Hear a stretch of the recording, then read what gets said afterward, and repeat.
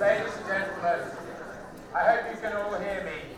A very good evening to you. Apologies for the slightly late start, but we had, for the best of reasons, we had a big crowd outside and we didn't want to disappoint anybody. My name is Alistair Fitt, and I have the great privilege of being the Vice-Chancellor of Oxford Brookes University, and I'm delighted to welcome you all here this evening to a lecture from a renowned guest speaker, the internationally acclaimed architect Daniel Libeskind. His talk is part of the international seminar series Post-War, Commemoration, Reconstruction, Reconciliation, which is a collaboration between Oxford Brookes University and the University of Oxford. And you will see from the slide, the series is funded by the Andrew W. Mellon Foundation and explores major issues around the theme of war commemoration.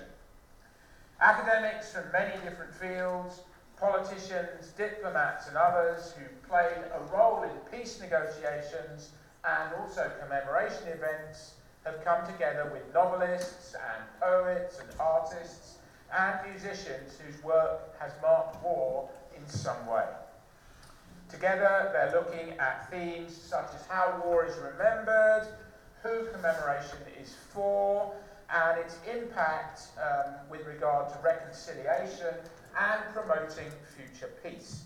And this series is an example of an important collaborative project which is providing a fantastic opportunity to shine a light on how we commemorate war, but also consider what the future of commemoration might be and ways that we can make it better.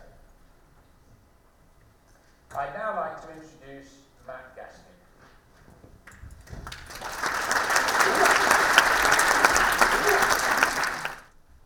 Good evening, everyone, and welcome to the evening's open lecture by Daniel Libeskind, entitled Articulating History, Architecture and Memory.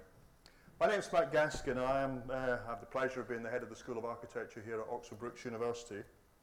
I've got to do the menial thing first of just a few housekeeping rules, which is we're not expecting a fire drill, but if we do get a fire, we'll be leaving at the most convenient exit. So it's actually either those two doors, feel like an airline pilot, air stewardess now, or the door over here, and then we'll meet out on Headington Road. If you have not already done so, can you please switch off your mobile phones? That would be helpful. And we're expecting Daniel's talk to last around about 45 minutes, 50 minutes, and that will leave us probably about 15, 20 minutes for questions. With the questions, we're recording this evening's lecture through our lecture capture system to be viewed online, because we have another set of students who in another lecture theatre that we're live streaming to because of the enormity of the person, which is great. But also, if you want to ask a question, we need you to wait until we get the microphone to you at the end. So if you could wait for the mic to come to you, and then you can ask your question. Now I'd like to talk a little bit about Daniel Libeskind. As all architects are aware, Daniel Libeskind is an international figure in architecture and urban design. An architect renowned for his ability to evoke cultural memory in buildings of equilibrium-defying contemporaneity.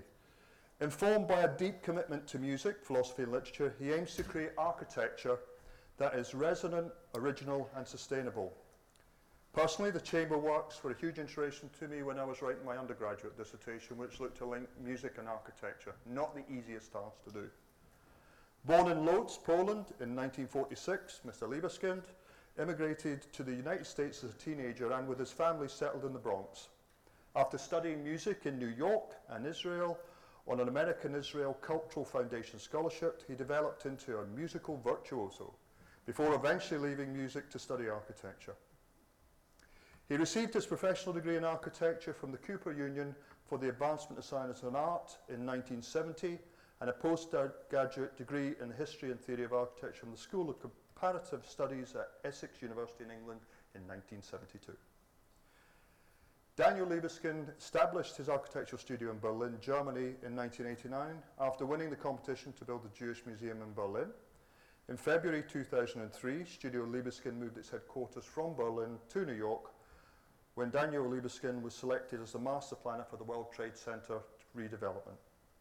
Danbo Liebeskind's practice is involved in designing and realising a diverse array of urban, cultural and commercial projects internationally. The studio has completed buildings that range from museums and concert halls to convention centres, university buildings, hotels, shopping centres and residential towers. As principal design architect for Studio Liebeskind, Daniel Liebeskind speaks widely on the art of architecture in universities and professional summits. His architecture ideas have been the subject of many articles and exhibitions, influencing the field of architecture and the development of cities and culture. Mr. Liebeskind lives in New York with his wife, Nina, who's also his business partner. So welcome to you both. Daniel Liebeskind's work is deeply connected to memory. In this talk, he will share his creative process and thinking for many of his most prominent buildings, including the Jewish Museum, Berlin, Military History Museum in Dresden, as well as recent Holocaust memorials in Canada and the Netherlands. We are absolutely delighted to have Daniel Liebeskind here this evening to speak on articulating history, architecture and memory, and thank himself and Nina for giving up their valuable time to be here today. Everyone, please give a warm welcome to Daniel Liebeskind.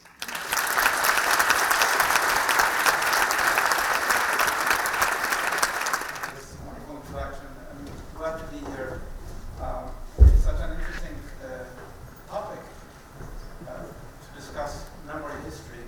How does architecture participate in this quest? You know, I often thought that a writer can write a book. Actually, it's interesting. Jacques Derrida, he was a good friend of mine, the great philosopher, French philosopher, said to me once that I can write any book I want, any thought I want. I don't even need a publisher. I just need to put it on the internet, and it's out there in the world. But you, Mr. Liebeskind, need a legal document, a legal permission to build even a small building. And it's true.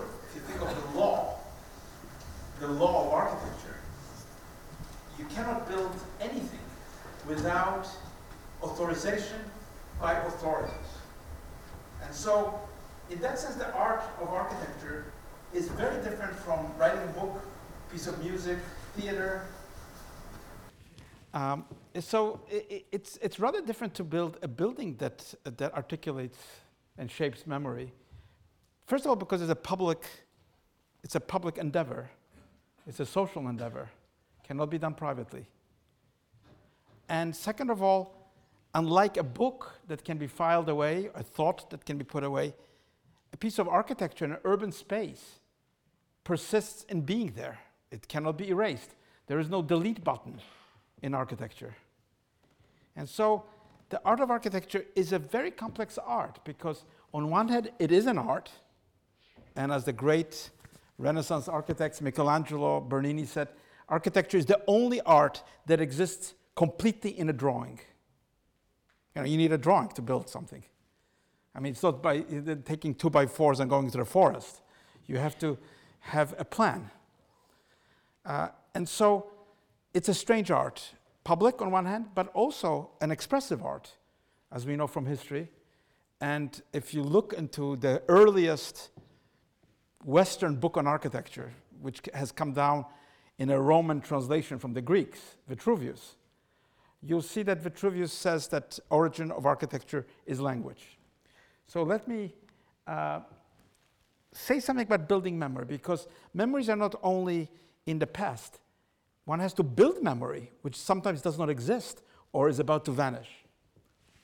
My first project, I've never built a building before at the Jewish Museum in Berlin, and it did not even start as a Jewish museum. The competition was for what they called the Erweiterungsbau, an addition to Berlin Museum with what they called a small Abteilung, Jüdische Abteilung, Jewish department, among many, many other departments of the museum. But I felt that I could not do that you couldn't departmentalize a history of the Jews or any people.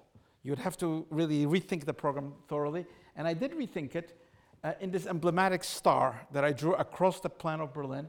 And if you see that white line, that's the Berlin Wall, because I entered the competition in 1989, just before the fall of the wall. But I have to tell you, interesting, as I drew this drawing, I actually felt that the wall wasn't there. I crossed the wall because when it came to Jews, it didn't. The post-war unification of division of Germany and of Berlin into East and West did not make any sense anyway, and so that's what the project is about. And you know, it's not really about a piece of real estate. I mean, the building stands on Lindenstrasse, but think about what is it standing on? It's standing on the inaudible voices of those who were active participants of that city. And not all of them were as famous as Albert Einstein or Arnold Schoenberg. Citizens who contributed to Berlin, to Germany. Many of them took on the name Berlin. Many Jews who came from elsewhere, from Poland and other places, took on the name of the city, Berlin. And so I started really with the names, connecting the names to the site, connecting the inaudible to the audible, the invisible to the visible. And there it is, as you would see today, sort of from an angel's view, from an airplane.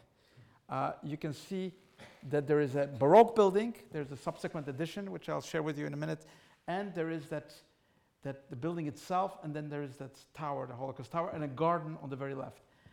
You'll notice that there is no bridge. There was a competition of about 200 architects around the world, from everywhere.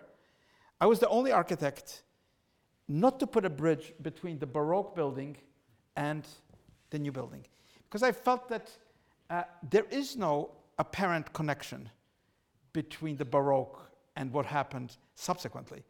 And therefore, I suggested and built a form inside, a kind of a void inside of the Baroque building, which takes you deep into the underground. You enter the building through the underground.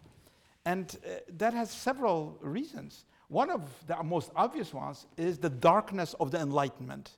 You know, Berlin was famous for Enlightenment. The great philosophers, Hegel, writers, Lessing, Kierkegaard went to school in Berlin. The great Enlightenment about, humanity, but at the same time, bigotry, anti-Semitism, hatred were also growing during that Enlightenment. And of course, during the Nazi era, I don't know whether you know this, few people do, the subways of Berlin were paved with the stones of Jewish cemeteries. So I thought, yes, that's the entrance. You enter through that darkness.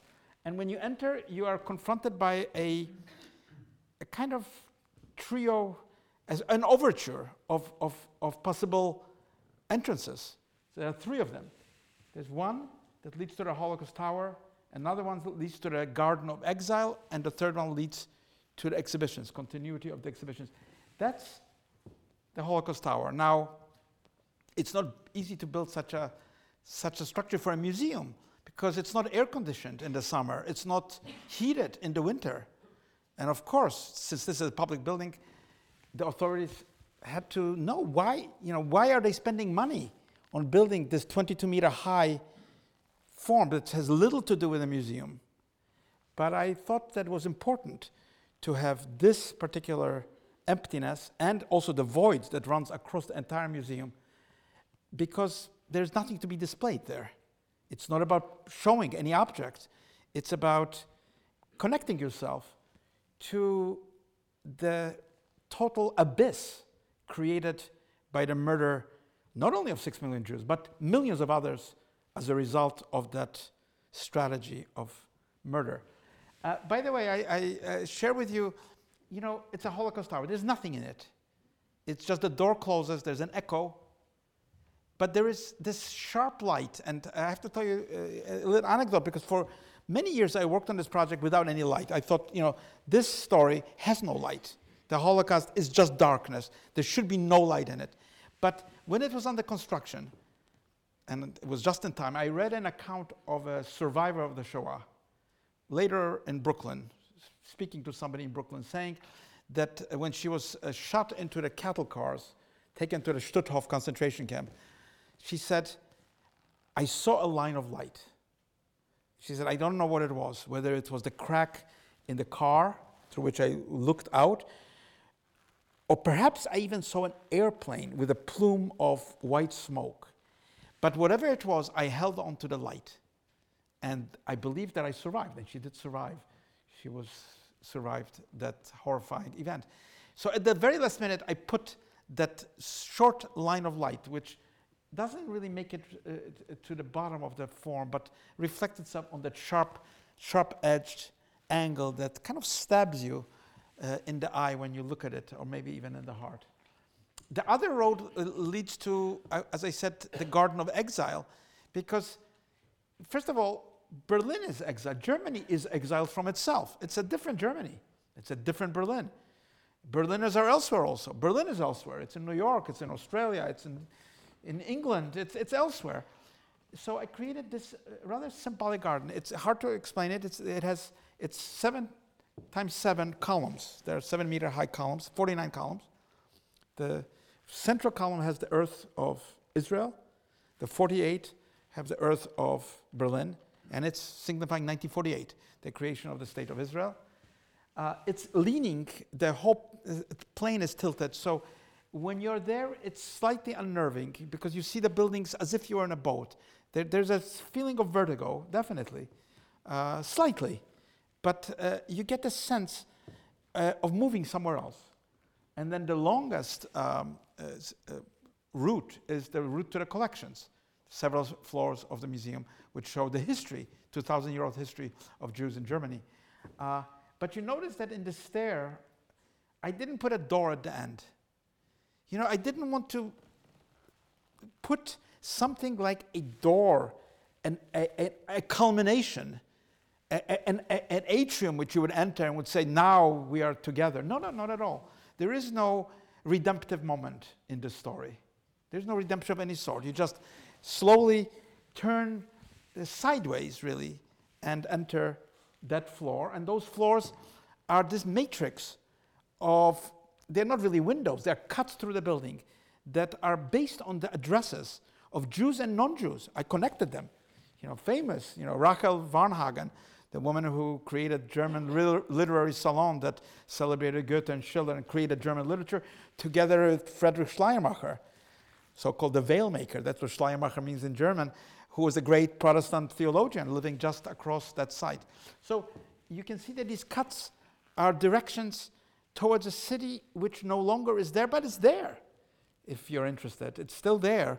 You can send a kind of a message, visual connection through the space of the building, and of course all the windows are tilted in different directions. I think there are more than 1,000 windows. None of them are orthogonal. They're tilted across these planes of that star that shines outside of this building. And as I said, the center of the building is really the void. It's a space which is not a museum space either. It's just an emptiness that connects you across the building with bridges that connect the galleries. And by the way, my idea of this space was based on a piece of music, since I was a musician, and I do love music. And I wanted to complete a piece of music that was incomplete by Aaron Schoenberg. I don't know whether you know the piece, the opera, Moses and Aaron. It's seldom performed. It's one of the greatest operas. He wrote the libretto, he wrote the music for the 2 first acts. The 3rd act, there's nothing. And it's a conversation between Moses and Aaron and God. And it ends with an aporia at the end of Act 2, where Moses calls to God, and there's a silence. That's how it ends, and he did not complete. He was expelled out of Berlin, exiled, went to Los Angeles, and one of the great inventors of, you know, atonal music, of course. I thought you could complete the opera. He couldn't complete it, but I could complete it in the echoes of the footsteps of the visitors. As you go across the void, the footsteps have an echo across these large-scale concrete walls. And that echo is the completion of that conversation, which is not completable in the 12-tone music. So I was able to build this building, which is a building that is not huge, but a building that certainly has changed how Berliners view, and it wasn't easy to build, by the way, I have to tell you. Usually winning a competition is, I consider, a ticket to oblivion. You know, you can win a competition means really nothing. How do you get a building built? And for those of you who might not know, the building, after I won, the unification, right? I started just before unification, then unification, new government, a new world order of Germany, of the Europe, of the world. And of course, the government, unanimously, the Senate of Berlin, unanimously voted against the building. We don't need it. We have other problems. We've got infrastructure. We got, we can't, we don't have time to build history right now. We don't have time to think about it. But interestingly enough, after discourse, after controversies, and not innocently, because Nina, who is my partner, has politics flowing through her blood daily, by the second. She had the strategy of how to create a discourse from different aspects of society, and it became really a huge conversation nationally. Do we need such a building? Do we need a Jewish museum? We never had one. Do we need one? And the Senate reversed its decision. It's very unusual for a political body to reverse a unanimous vote. And that's why I actually admire Germany. Germany is a very special country because it has instituted a role of responsibility. It unlike Austria or some other countries, and we see a rise of fascism in Hungary, in Poland, but Germany had determined to deal, as difficult as it is, with the abyss. I was later able to build a place for parties, a place for celebrations, a place for music. That was not called in the first program. And then across the street, recently I was able to build the educational academy. And by the way, it's an interior of the old flower market with these large forms that have spaces for auditoriums and libraries and so on. But I was able to they allowed me my favorite quote of Moses Maimonides. Do you know that name? He's a philosopher, Jewish philosopher, 1,000 years ago, who wrote in Arabic and Judeo-Arabic, in Cairo, in that region, Morocco. And he's a great thinker. He said, hear the truth, whoever speaks it. And I put it in Arabic, and Judeo-Arabic, and in German and English. By the way, the neighborhood of Kreuzberg, where the building is standing, is a neighborhood of immigrants. It's not Jews, don't live there. Nobody, it's immigrants, Turks, and people from Syria. And so the issue of history is not something irreversible in the past. It's what happens in the future. How do we see the world developing? How do we see something urgent that is facing us politically, socially, and how do we react to it? I had another chance to build something which is very different. It's a small museum in a small town in Germany. I won a competition. I called it Hunted. That's his number, 26 to 84. I don't know whether you ever came across this painter, but if not, you should look him up. Felix Nussbaum. He was a famous painter in the 30s, 20s in Germany, very successful. He was a Jew. In 1933, his life changed. He was on the fellowship in Rome.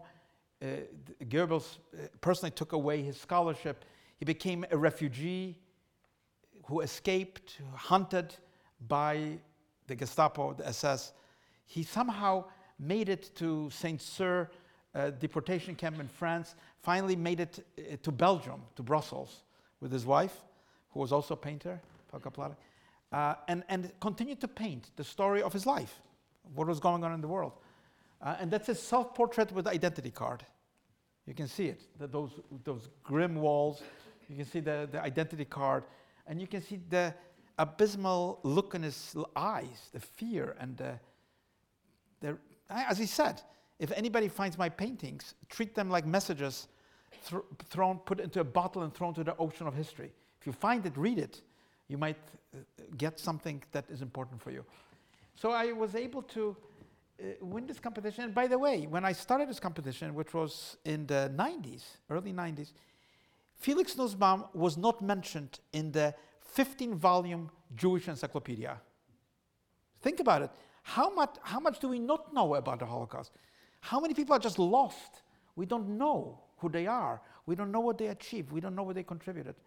So that's an emblematic story of a painter. It's a small building, very low budget, in Osnabrück, which is near the Dutch border. And you can see that it's attached to this Kunsthistorische Museum. It's a museum of history. By the way, this is the area where the oldest German traces of Germany are found. This is the oldest German coins. This is the heart of Germany. And not innocent, because it was actually the first place where the Nazi Party was recognized and tolerated by the church. So it's an important moment. But you can see the building. It's a strange building. It has fragments, simple sort of fragments that collide, and they represent different directions of his life. And I called it in German, Museum ohne Ausgang, a museum without an exit. There's no exit out of his life. You know, you go from Berlin to Rome, to Berlin again, then you go to Brussels, to Auschwitz. There's no exit. And it's really designed as a museum without an exit, truly. The front of it it's just a blank canvas behind that historical museum. It's the largest unpaintable picture. And you see it here. There's the historical museum.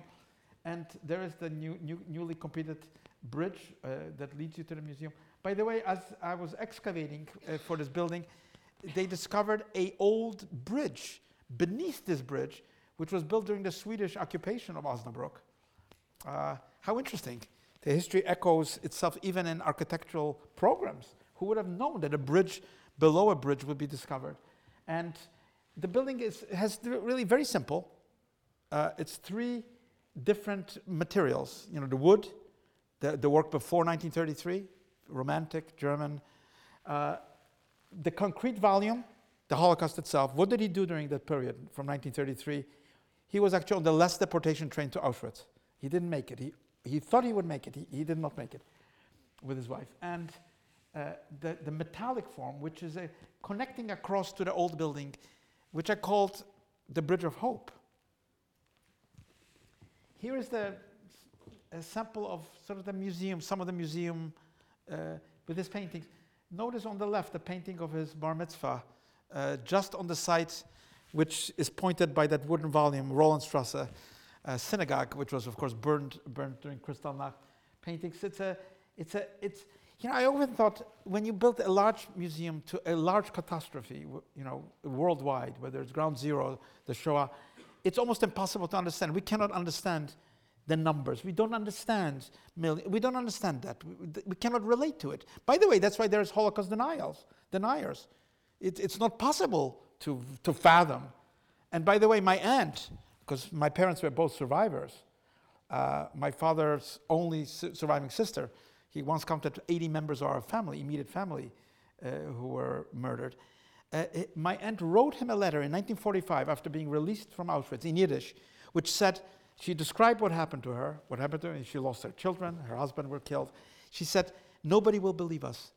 In the future, if you read this, who will ever believe that we were taken to the showers with a piece of soap and we were gassed? So there it is, Felix Nussbaum, painting in his attic in Brussels. It's an interesting photograph. And I created in the center that concrete form, which is, I called it the Nussbaum Walk. I created the narrowest space that I can do under German regulations. Because I didn't want people to be able to step away and look at the paintings just aesthetically. I want them to be as close as Nussbaum was to these paintings, where, you know, it's just 90 centimeters.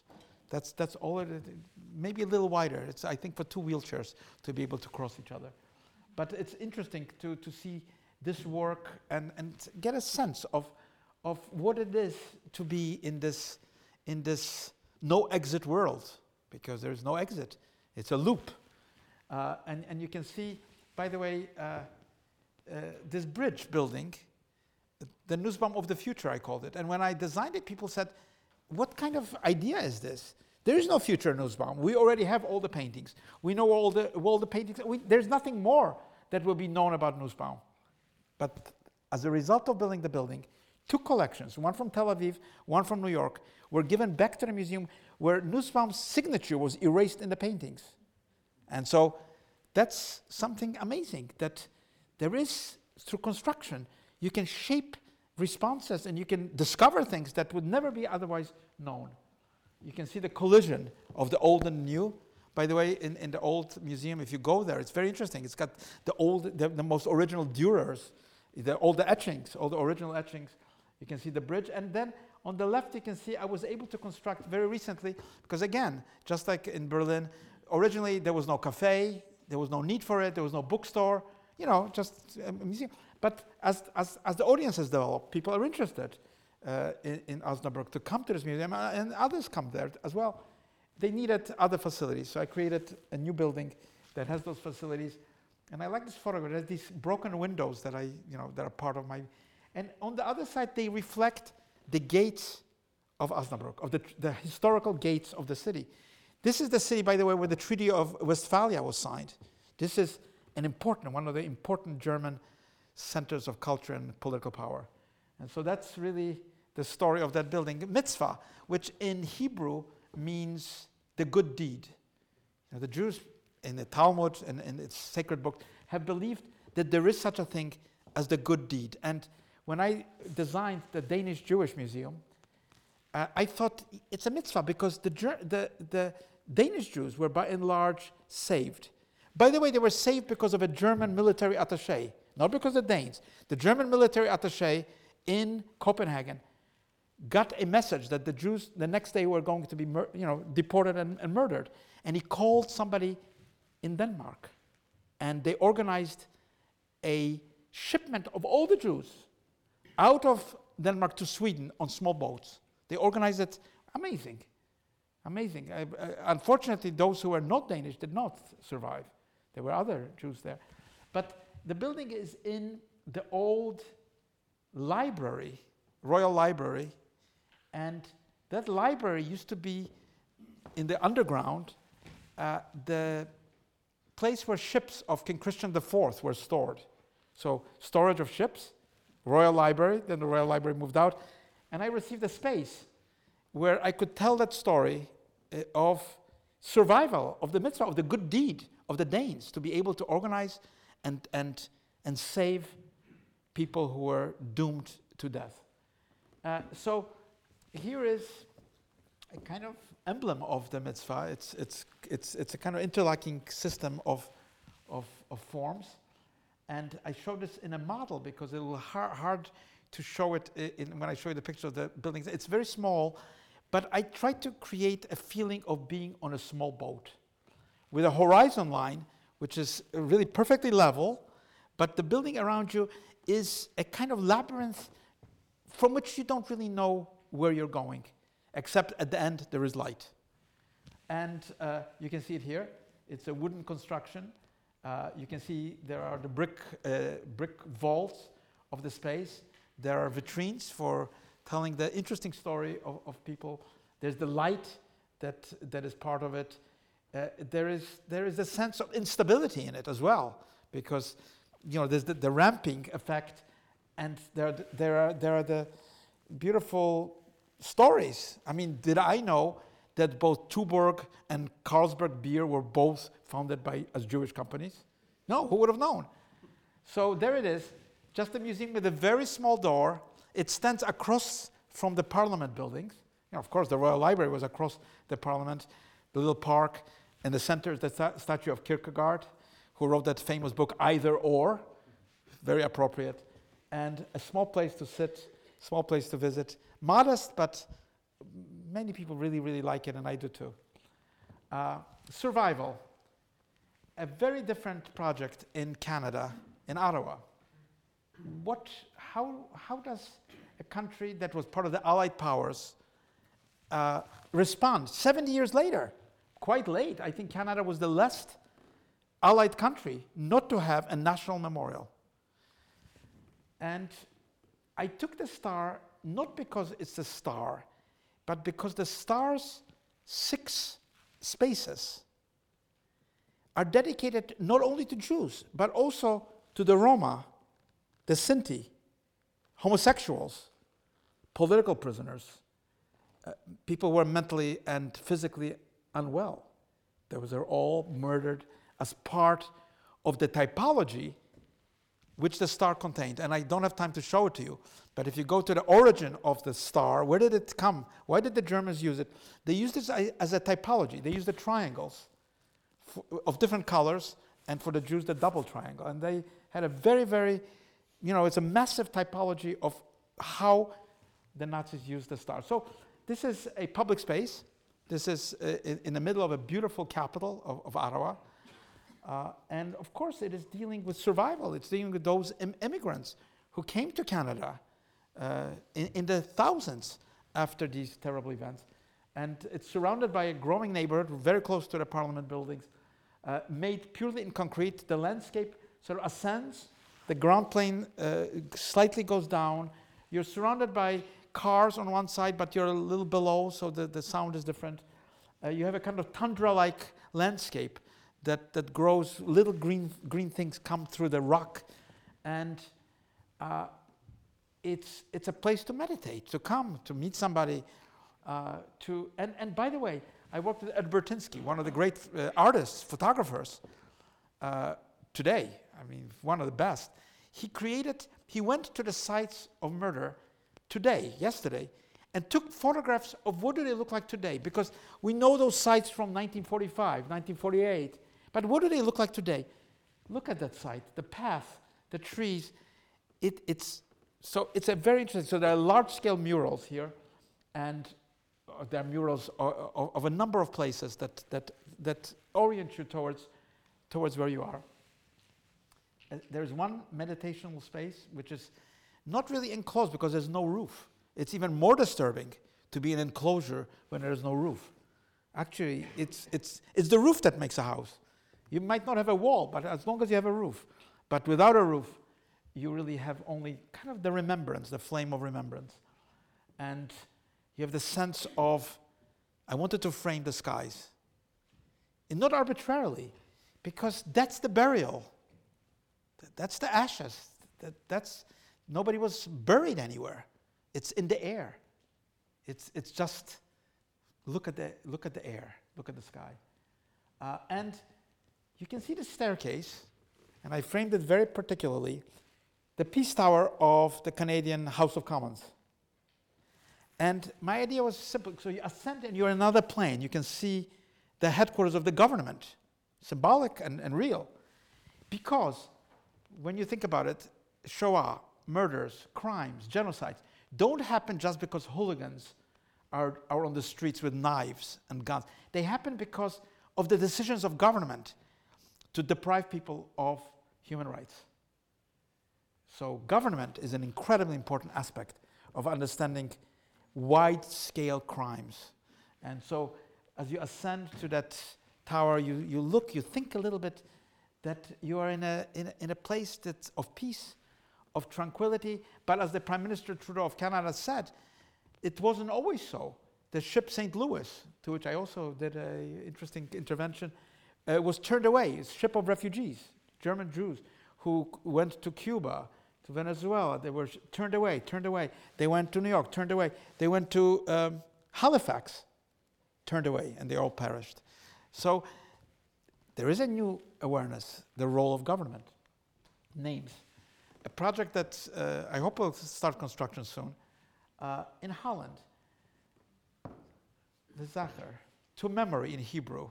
And I use the Hebrew letters not arbitrarily, because Hebrew letters are not representative letters. They're unlike Latin letters or Greek letters because they symbolically are within themselves. They're sacred because of that. And as you know, the Jews have kept the letters and the writing the same as it was thousands of years ago. I mean, I can read a Hebrew text written 3,000 years ago. I think it's not possible almost in any other language to read perfectly the text because it has been maintained in this sense. So to memory, I call it, a kind of hovering of memory. And we know this Dutch symbol, this universal European symbol. And this photograph, which I found recently, Albrecht's Durenstraat in Amsterdam, it's a book from Secret Photography, during the Shoah. Take a look. A secret camera captures an everyday scene. A group of Jews being marched. There's a man with a gun in front. If you go with a magnifying glass, maybe a German Wehrmacht officer, who, I don't know, maybe a Dutch collaborator. A group of people are being really sent to their death. You can see them walking on a spring day. And you can see people on the street walking calmly, as if nothing has happened. That's an incredible photograph, I think. More horrifying than seeing the skulls and the destroyed bodies. Horrifying because it's every day. It's an everyday photograph, just secretly captured. How amazing that, and how do these things happen? How can they happen? How can these people walk calmly to wherever they're going while they see and they understand what the march on the street is? So again, I used that amazing book. It's look, if you have ever read The Spiritual Exercises of Loyola, modernize it. Go one step further than Loyola. Read these books, which contain only the names. There's nothing more known, just a date of birth, age, an infant, a child, an old woman, an old man. So I used this, and also place of presumed death, Rotterdam, Auschwitz, Amsterdam. So these are the letters. The letters are hovering over these brick walls. They are on a main street in the beautiful city of Amsterdam, and near the old Portuguese synagogue. And my idea was to put every name. There are 102,000 names of Jews and Gypsies, Roma and Sinti, in that book. And I used the brick for two reasons. Number one, it's a typical material of Holland. That's how buildings are built, by bricks. But I engraved on each brick a name, the date, and the disappearance. And I thought it's participatory, because you can buy a brick. I think it's €50 to buy a brick. But also you can adapt a brick. You can look at a brick, you can pick out a name, and you can go on a computer database and find out, and try to find out, who is this person? Now, can we deal with 102,000 names? No. And in fact, I even put a wall of 1,000 bricks which are empty. Of those we don't know. And others who might be discovered as a result of reading a name. So that's the mirror-like steel letters that are sharp and turned, resting on the brick foundations, but turned in a different direction, and reflective. They reflect the environment. So as you walk on the street, it's slightly higher level, you just see the mirroring of the street in light, because the letters are complex geometrically. And then as you go slightly below, you enter, and it's in a beautiful site where the Hoftuin, the Hermitage Museum, it's a busy, beautiful Amsterdam neighborhood. Okay, let's go to a next topic, war, because we are in the midst of wars. We are. We may not be aware of it, but not just wars, military conflicts, which are not only brewing, but are killing people, but we also war against the earth. We might be, as many scientists believe, in the losing part of it, that we will become extinct very soon because we have misjudged by hubris, our power over the earth. So it's a war, it's a total war. And I had a chance to build a museum, the largest museum in Germany, the Military History Museum in Dresden. You know that Dresden was considered the Venice of the North. You can see that in this painting. It's one of the most beautiful cities. And you know perhaps this picture of Dresden in 1945, completely, there's nothing left. The bombings of the Allies, there's nothing left in the city. It's just a level, hollow ground. And there's the building. The armory, built in the 19th century, which soon became a museum, the Saxon Museum, then of course the Nazi Museum for many years, then it was the Soviet Museum for many years, then it was the East German Museum for many years, and then of course after the turns of history, Germany, West Germany, East Germany come together. What shall we do with this museum? Well, that was my idea. I took the armory, which is that U shape, and I introduced a vector. The vector represents, first of all, where the first bomb fell on Dresden in 13th and 15th February 1945 by the Allies, and the triangulation, the two other points which are necessary in the airplanes in order to bomb the city precisely. So the museum itself is a self-similar piece of geometry to the destruction of the city, but also a way to look at the city beyond what that triangle represents. So here it is, the armory. You can see that it's very large, and you see that vector through it, and it's tilted, as you see, in a certain direction towards the football field, which is just beyond it. and it penetrates the outer walls of the museum, and it cuts the chronology. The chronology is large because it's from 12th century. Teutonic Knights, that's the first exhibit. Can you believe it? Teutonic Knights goes all the way to German soldiers in NATO in Afghanistan today.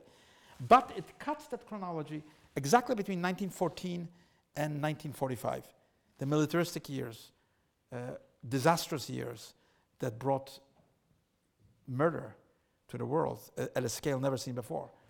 So you can see I incorporated a stair, I incorporated many objects, and I restored the building, which is a classical building, not well treated by East German architects. It was, so I brought it back to its authentic state. And I show it that it's not a facade of a building, but that the whole form of this vector cuts out the building and provides a totally different space with a totally different program. So in the old building, in the armor, you can see Napoleonic Wars, you can see historical things. Then you have the cut. I cut through all the columns, remove all the columns, and create a totally different space. And it's a space of questions. It's not a space of more military history. Just questions and emblematic objects are there. Because the questions that are asked are the following. Questions that have no answer, by the way. Why do people follow totalitarian leaders? Why do they march when they're told to march? Why do they kill on order to kill? Questions that nobody can answer. But, as you know, perhaps I built the Imperial War Museum North, which I'm not showing tonight, which also has to do with conflicts and how to navigate conflicts into the future. So that's, and by the way, the running text here in the exhibition is very interesting. It's von Clausewitz, Prussian philosopher, who wrote a book on war. And it's a chilling book. I think every general in the United States and everywhere else in England has read it or is studying it. Because Clausewitz says very simply that peace is just another way of fighting a war. He created that idea. It's a terrifying idea. Peace is just a suspension of war, in fighting of a war in other terms. Terrifying. You enter the staircases. There's an exhibition on animals. Now, who would have known? We know the lions of Judah. We know the elephants of Hannibal. But we don't think of Laika, the dog, first dog sent into space. We don't think of anthrax. We don't think of biological warfare. We don't think of to what extent nature has been subsumed into the human violence around us. And it is chilling to learn something like that. Toys of children, so innocent, so nice looking at that ancient staircase. The emblematic Alouette, and another French reference to the natural world, that helicopter, shown in a way that is disturbing. The things that come from the sky, the rockets. And upstairs, as you go upwards through the levels, you reach what they call the Dresden Blick, the Dresden view. And Dresden view, it's a fantastic view because you see the rebuilt city of Dresden completely, Frauenkirche, all the fantastic Baroque buildings rebuilt. But you are also in this matrix of the past at the same time. And by the way, what is shown here is cities bombed from Dresden. Rotterdam was bombed from Dresden. Coventry, Wieliczka in Poland. So that's really the experience. And then you leave outside of the museum. You take a walk outside into this edge, suspended, very high in the wind. It's open, it's not glass. And I really wanted to do it. I wanted to feature the human being in front of the museum because Germany is a democracy. It should not be the building which is, has the military history. It's the people in front of it who are responsible for that military. And so there is a feeling that you're suspended in this space with a view of rebuilt Dresden, with the knowledge that you're looking towards the first bomb and you're standing in the triangulation of the airplane. And yes, it's certainly something that has changed the nature of this particular institution. It's like the West Point in the United States. It's where German soldiers come to learn about history of warfare. It's run by the military, just like the Imperial War Museum North. And it's very interesting. It's just astonishing how much of that history, and I learned it when I was doing my project in Manchester, how much art has been produced as a result of violence and war. Almost all of it. Ancient and modern. Okay, hope. There must be hope. I was able to design, but not yet build, a museum in an Islamic country, in Iraqi Kurdistan. We know the war of ISIS. We know the pressure on the Kurdish people. We know the unhappy story that the Kurds have not succeeded. And yet the Kurds want to assert their identity. And in the city of Erbil, which is one of the oldest, perhaps, inhabited cities, maybe older than Jerusalem or Jericho, with this citadel. And my project, here's Gwyn Roberts, who is a fantastic filmmaker, writer, who's gathered over many years, oral histories of the Kurds. I'm sitting here in Erbil, overlooking the site on the citadel. This was my idea. Where is Kurdish language spoken? Where is Kurdish music played? It's played in Russia, in Turkey, in Syria, in Iran, and in Iraq. So I brought all those things, and I created a new topographical map brought out of these fragments with a central courtyard in the building. And I have to tell you, when I showed this project to the Kurds, they said, yes, we know it. But please don't tell anybody. Because we are oppressed in all those, everywhere, even in Iraq. But later on, about a year later, they said, you're right. We should not hide it. It's true. We were promised a nation, in the League of Nations. Woodrow Wilson promised a nation to the Kurds. Unfortunately, it never happened. So here's the building. You can see the sense of sort of also relationship to the local architecture. You can see also this radical form, which is represents the Anfal. The Anfal was the systematic genocide against the Kurds by Saddam Hussein. He decided to kill all the Kurds. I mean, it was just like the Jews in the Holocaust. Just pick out a people and murder all of them. He didn't quite succeed, but he killed thousands of people. And I traveled to the villages around Kurdistan to speak to those people, elder women who lost their husbands, kids without parents, and so on. And the story was so familiar to me from my own background. So there is a space with water, with echoes, with light, that leads you to that central courtyard, and of course celebrates Kurdish history, Kurdish art, Kurdish crafts. And part of the building rises upwards towards the citadel, at the end of which is a garden. The flame, they had celebrated the flame of freedom, the Kurds. That's their symbol.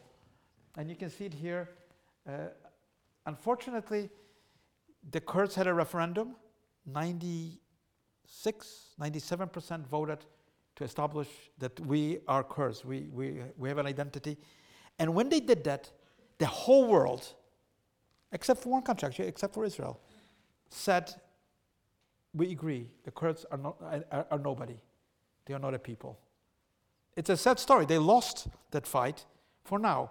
But I've learned, I've met many Kurds, I've been there many times. The Kurds are indomitable. You can't kill them. You can't squash them. By the way, they were the greatest allies of the United States and the Allied powers in the war against ISIS. And what happened? Now the Turks are trying to kill the Kurds in Syria. So it's a story of hope. It's a story of possibilities. And then I go to Rebirth. That's my last project, so I won't be too much here. It's the most difficult project and the longest one that I've been involved in. The rebuilding of Ground Zero as a master planner. And everybody knows where they were on 9/11. It's one of those moments that changed the world. I'm often asked when I was, and it's so strange. After 12 years of living in Germany, working on the Jewish Museum, September 11, 2001 was the day that the Jewish Museum was to open to the public. That was the day. After all those years, that was the date. And I went to the studio that day, I told Nina and my colleagues, this is fantastic. The first day I don't have to think about history at all, because people can enter the museum, they can make their own judgment, they can have an experience themselves. And of course, by about 2:30 afternoon, Berlin time, we saw the images of the attack on New York, terrorist attack, and the museum announced that it will not open. And it did not open for the next 3 days. There's something about dates, something about anniversaries, something about the cycle of repetition. So I did win the competition, and that's one of my drawings, which has many ideas. Number one was not to build where people perished. Nobody said you should not do it. All my colleagues and architects proposed to build large-scale buildings where the buildings stood once. But I thought you could not build. Nobody said it was sacred, but it is sacred, because you cannot build where people died. So I put the buildings really on an emblematic sort of Torch of Liberty sense, as you see it, the large skyscrapers around the site. Footprints with the waterfalls. 1776, symbolic height of a tower. Declaration of Independence, which after all is a document of human rights, maybe one of the first. And the bedrock, going all the way down to the bedrock. I show this, and I always preface that it's not out of vanity, but there's so many stakeholders in this project. It's not one client. You've got the families of the victims and the thousands of people who have lost their loved ones. You've got the Port Authority, which has 7,000 architects and engineers in New York, that is directed by the two most powerful governors, Governor of New York and Governor of New Jersey, are in charge of the Port Authority. Port Authority owns the land and leases it to developers and their own private architects. And then you have the PATH trains that run under the site. You've got the subways. So you can see that it's a project that demands consensus, because people have very different views what to do with this large-scale rebuilding, which requires 10 million square feet of office space. 10 million square feet of office space. It's a major city in itself. 5 million square feet of infrastructure and cultural facilities and streets and so on. By the way, Mayor of New York is in charge of the streets, not the governors. The mayor the municipality has control of what happens on the streets. So, it's layers. And I always remember this. Some people said to me, Mr. Libeskind, don't you get sick and tired of this? Wouldn't you like to be working in China, where somebody would say, we're doing this, and there's no more arguments? No, I wouldn't, because I'm a believer in democracy. Democracy is difficult.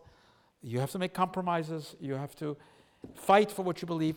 But as Churchill said, it is the best of all the worst possible systems. So here's my sketch. Here is really up-to-date rendering. I'll show you photographs.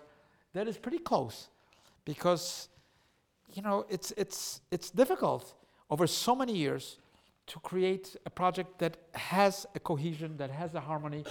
And I show you this only as a diagram for those who are architects, that it's really what you see up over the ground is almost nothing. The biggest job is the 75 feet, 80 feet underground, because you have to build all that before you can see a single building emerging. And that's a strategic decision, because once you lay the foundations, everything is determined. And of course, the trains are running. You have to provide for transportation, for mobility, for high-level infrastructure. So the visitor center, which you come to, and you might remember this wall. And I have to tell you this little anecdote, because I was with the architects, the 7 finalists, in a tall building overlooking the site, when one engineer of the Port Authority said, does anybody want to go down to the site? And it was a miserable gray day with a lot of rain, sleet. And every architect said, no, it's much easier, much better. We can see the site perfectly from here, from the safe windows of a skyscraper.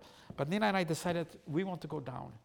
And really, as you go down this ramp, as you descend, you change, your life changes. You touch life and death. And I remember touching this wall, and the engineer said, that's a slurry wall. Now, I studied architecture, but I wasn't actually certain what a slurry wall is. It's a dam. On the beyond it, on the left side, is the Hudson River, the pressure of the Atlantic Ocean. And this is a foundation for the site, but it's also a dam, a gigantic dam. Had this wall collapsed, of course, all the subways would have been flooded, would have been truly apocalyptic. So I preserved this wall. It was not easy. Usually you see foundations when they're dead. You see them in Rome, you see them in Athens, you see them in Jerusalem. when buildings have no longer a reality. You can see the foundations. Buildings that are real, you can never see their foundations because they're supporting something. So how do you still support something and expose the foundation? I think it's the only living foundation that has ever been exposed. And I had good fortune to work with engineers at the Port Authority who liked the idea to it's hard to do it structurally, to expose it, because you can see that sense of what people can do, what they can do in a community. And I was very touched when Pope Francis came to New York not long ago to give his ecumenical address, to all religions. I always thought, he could choose Central Park, St. Patrick's Cathedral, Times Square, but he chose to deliver his message at this wall. And that's what this wall is. It's part of the museum of that day, part of a new sense of a new world order. The world is completely changed after that time. And of course, the waterfalls, very important part of my master plan, to bring silence through the water, the falls of water. And Michael Arad's scheme incorporated that idea, but it's very important. And there are, of course, names on the edges of the waterfalls. And what is important is that the waterfalls are not shallow. Originally in the competition, they thought the waterfalls were just those footprints of the building. But I wanted the waterfalls to go all the way to the bedrock, which is the museum itself. And you can see them here, going all the way to the bedrock, the slurry wall. And you can read the names. It's even in a busy, downtown of New York, which is very noisy. You can have a sense that this is a public space. It's a little different from other public spaces. It has a different aura, but it's also beautiful. You get beautiful. You can see, green. You can see nature. You can see the water of nature as well, and you can see I introduced a second unwanted public space. There's never too much public space in the world. You need a space to hang out, to be. So I introduced what I call the wedge of light, a space that is defined by 8:46 a.m. when the first tower was struck, and 10:28 when the second tower collapsed. And you can see it here. You can see it in the central oculus of the PATH terminal, which is already built, but you don't see it on the right side because tower number 2 has not yet been built. But you see the foundation. So it's a space in light. And by the way, last September 11th, that oculus opened. It opens completely. All the skylight just opened to the air. And you see the light coming in. And you get a sense of something very peculiar, of the light of the sun. Even on a day which will not be sunny, as this one was, you get a sense of orientation that is more than just the city around you. And here it is. You can see 16 acres. About 8 acres are public space. That's hard to do when you have so many big buildings to be built. And a sense of the past and of the future. And by the way, I have to tell you this little story. I always thought about my parents when I was doing this design. They're no longer alive, but my parents worked in factories. They worked in grim conditions. It's hard, to work in factories. And I thought, what do people like that? What would they get at Ground Zero? They would never be in the skyscrapers, which are for media companies, Time Magazine, Warner, Time Warner, big media companies. They would never be there in those lobbies of those skyscrapers. Where would they be? They'd be in the subways. They'd be on the streets. They'd be running to feed their families. What do I give them? Well, that's what I can give them. That space, that wonder of the beauty of New York, horizons which are open, not closed, and also a skyline that affirms what the city is. You can see it's very close. Tower 2 is missing in that profile. And I end here where I began, because I was an immigrant to New York. I come from Poland. And despite what we see in America today, anti-immigrants, really racism, a government that does not respect human rights, a government that is interested only in money. Despite that, I do believe, and I was, I was woken up by my mother, my sister and I. We came by ship, one of the last ships Later, people came by planes because it was cheaper. Look, you're going to see New York City. You're going to see the skyline. And you stand on the ship, and you look at the skyline, and it's something unbelievable when you come by ship as an immigrant. That skyline is kind of impossible. Fata Morgana, you can't believe it. You don't have any relationship to the dreams that made it so. And I did not know at that time that the Statue of Liberty has the poem by Emma Lazarus. Give me you tired, you're poor, your huddled masses yearning to breathe free. And that's what America really is. It's about freedom. It's about justice. It's not about what we see today. Thank you.